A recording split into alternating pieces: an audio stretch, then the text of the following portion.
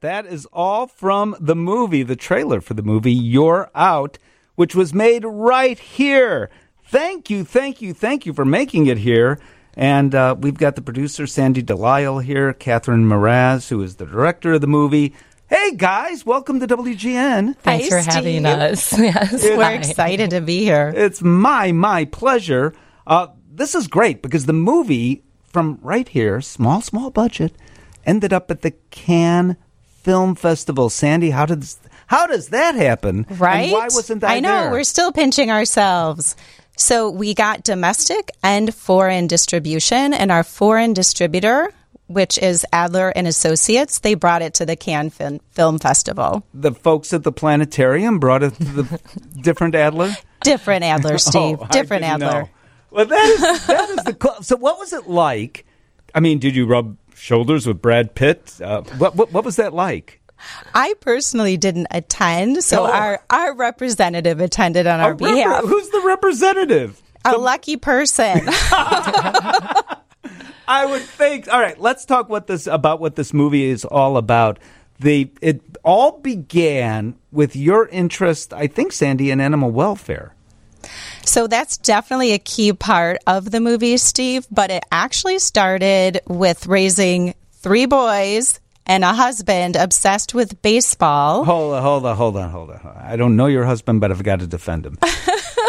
Raising 3 boys and raising your husband? Well, that's how you put it. It's kind of true. But no, he's a great guy, but very obsessed with baseball and sports in general. And as a person who did not come from a sporty family, I would sit on the bleachers and just be in awe of the obsession that some of the parents had toward their child becoming an MLB player. And Major League Baseball. Yes, yeah. Major League Baseball player. And you know the lingo. Right? I know. I speak it now. But it just dawned on me, okay, what if I took this to the extreme limits and wrote a movie about how ridiculous this can be when parents try to live vicariously through their children? And that was kind of the impetus of the story. So these 2 dads take their 17-year-old sons on a outlandish cross-country road trip to try to get their boys recruited by a Division I college baseball team. And to get back to your reference to animal welfare, because that is my heart and soul, anything I write has to have an animal welfare theme in it. So, of course, on this outlandish road trip, they find a stray dog, and they end up bringing the dog along for the trip. But you didn't go across the country, Catherine, to actually do this. Where was it filmed? Well, actually, it's funny you mentioned we did go somewhat across the country. We did the majority of it in Chicagoland area, in the suburbs. We did some of it in Champaign, about half of it in Champaign. And shout out to both Illinois Film Office and the Champaign Film Office, because Champaign was just amazing to work with. They brought us so many amazing locations. And then actually, another crew member and I flew to California to drive to Arizona to pick up some of those B-roll shots, and actually ended up in Tempe, Arizona, at the Arizona State University. But they were actually closed, which is funny because it's a point of the film that the final university they wanted to go check out was actually closed, and in real life it is closed.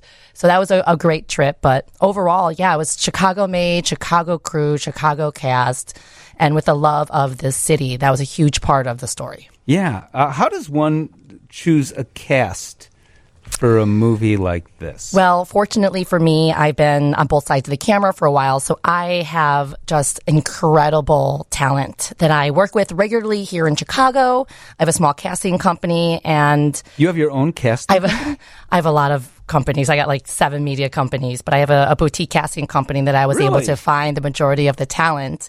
And many of them I've worked with in the past. And that's the best way for talent to get in the face of a director or producer, is just to become friends with them and work with them. Thank you, because this is a great question that is brought up. So now we've got more and more work in Chicago being done, which is great. The Bear, for instance, we were just talking with the restaurant people about. And one thing I love, I'm not going to give anything away, but one thing I love about the series, just the scenes of Chicago. I love the restaurants that they reference. These are real places. Margie's. I don't want to give out.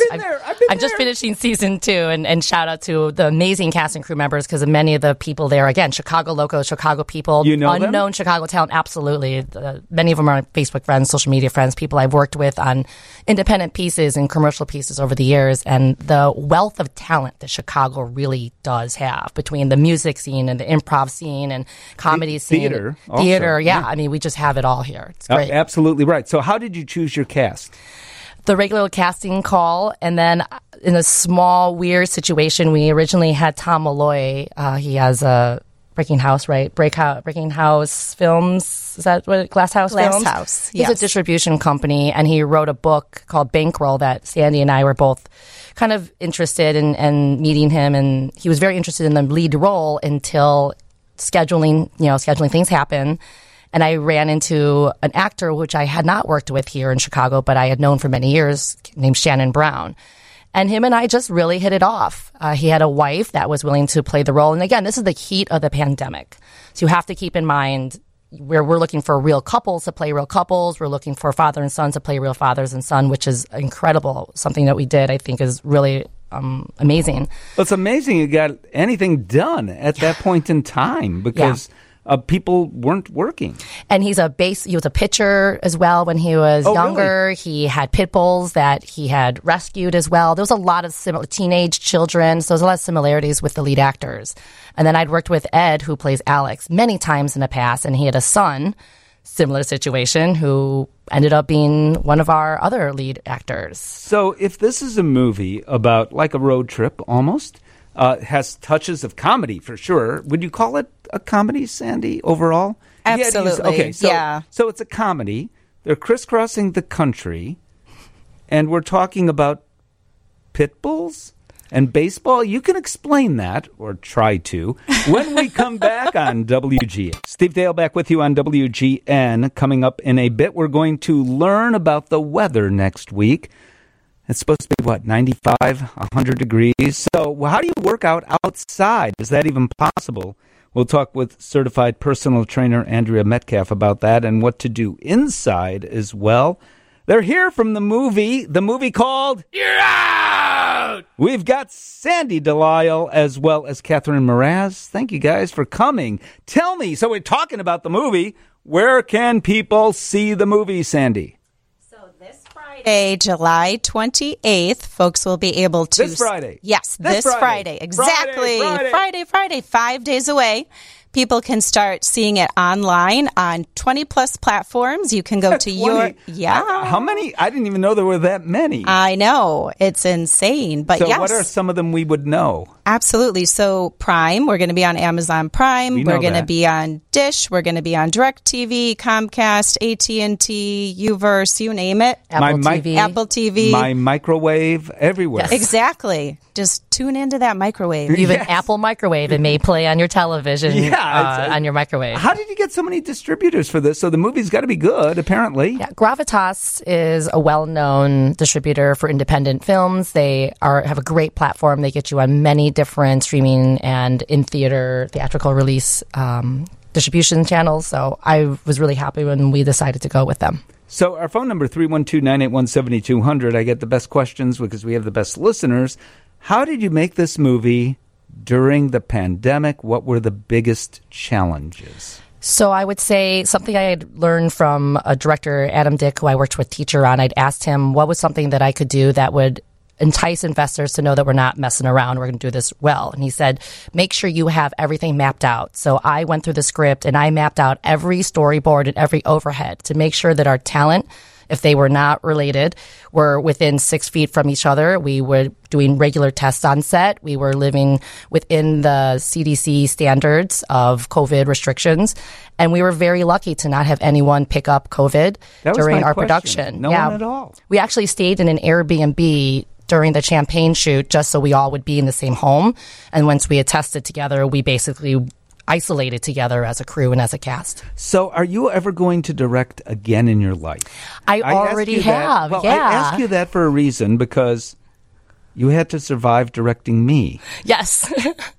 You were actually Hazel was the easiest cast member that we had. Maybe Matterhorn as well. Sandy had a certain part in mind for me. Explain what that was, Sandy. Absolutely. So, Steve, I know you, as you know, from our animal welfare similarities. So I wanted to cast you in a role that reflected your love and passion for animals.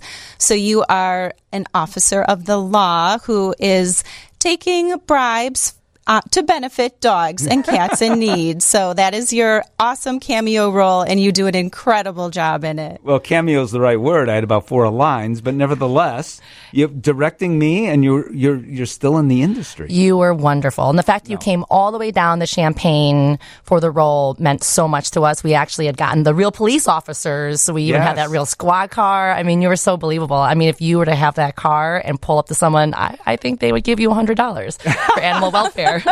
Oh no, I don't think so at all. I don't think I've really played. I mean, I don't know that I really came off as a player. It was the sunglasses. Yes, exactly. I tried to pull in my best Don Knotts for that. You know, if people even know what I'm talking about. All right, so the movie. How did you get the idea? You talked a little bit about your husband and everything, but this goes way beyond that. It brings in a pit bull. How is all of that put together in your head? Did you ever consider, did you have a background in screenwriting or? No, I did not. So I just learned as I went. And definitely we tried to get this produced with a large studio. We had some near misses. There were points that I was throwing the script over the fence of Will Ferrell's yard at one point when I went on a Hollywood tour. And then after about 10 years, 10 years of trying to go the traditional route, I decided, you know what? People make independent films all the time. I can do this. So I got hooked up with Kay, and the rest is an amazing movie. So can't wait for everyone to see it. Yes, and you wanted to make a statement about pit bulls or dogs you'd look at and say most would call a dog like that a pit bull when in fact they're mixed breed dogs. Why did you want to make a statement so badly regarding that? I think it's so important, just coming from an animal sheltering background, to give all dogs a chance no matter what they look like. So featuring a blocky-headed dog in the movie that most people would perceive to be a pit bull was really important to me. And we are so fortunate because the dog who stars in our movie is a local Chicago hero.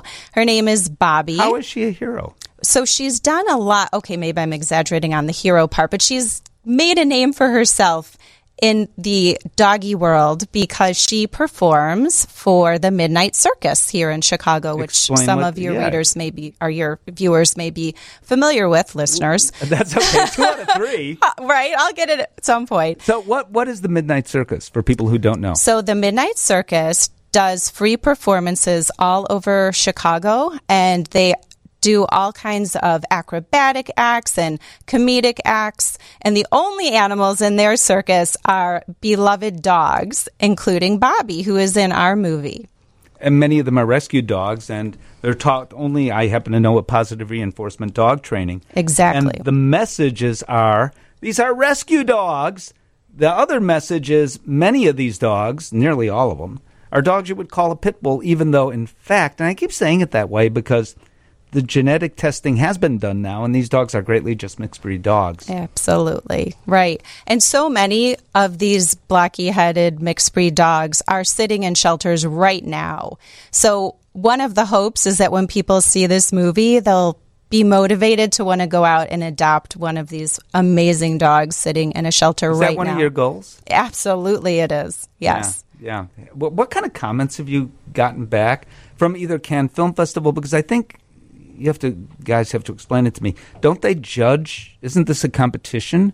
The Cannes Film Festival, where they judge different movies. I don't know much about it, but maybe you do. Yeah, a lot of that went through our distributor, but there's a couple different angles at Cannes. There's the competition angle. There's kind of a distribution angle of it, where they have private screenings with your films in it. So we kind of ended up on more of the distribution, private sector of it.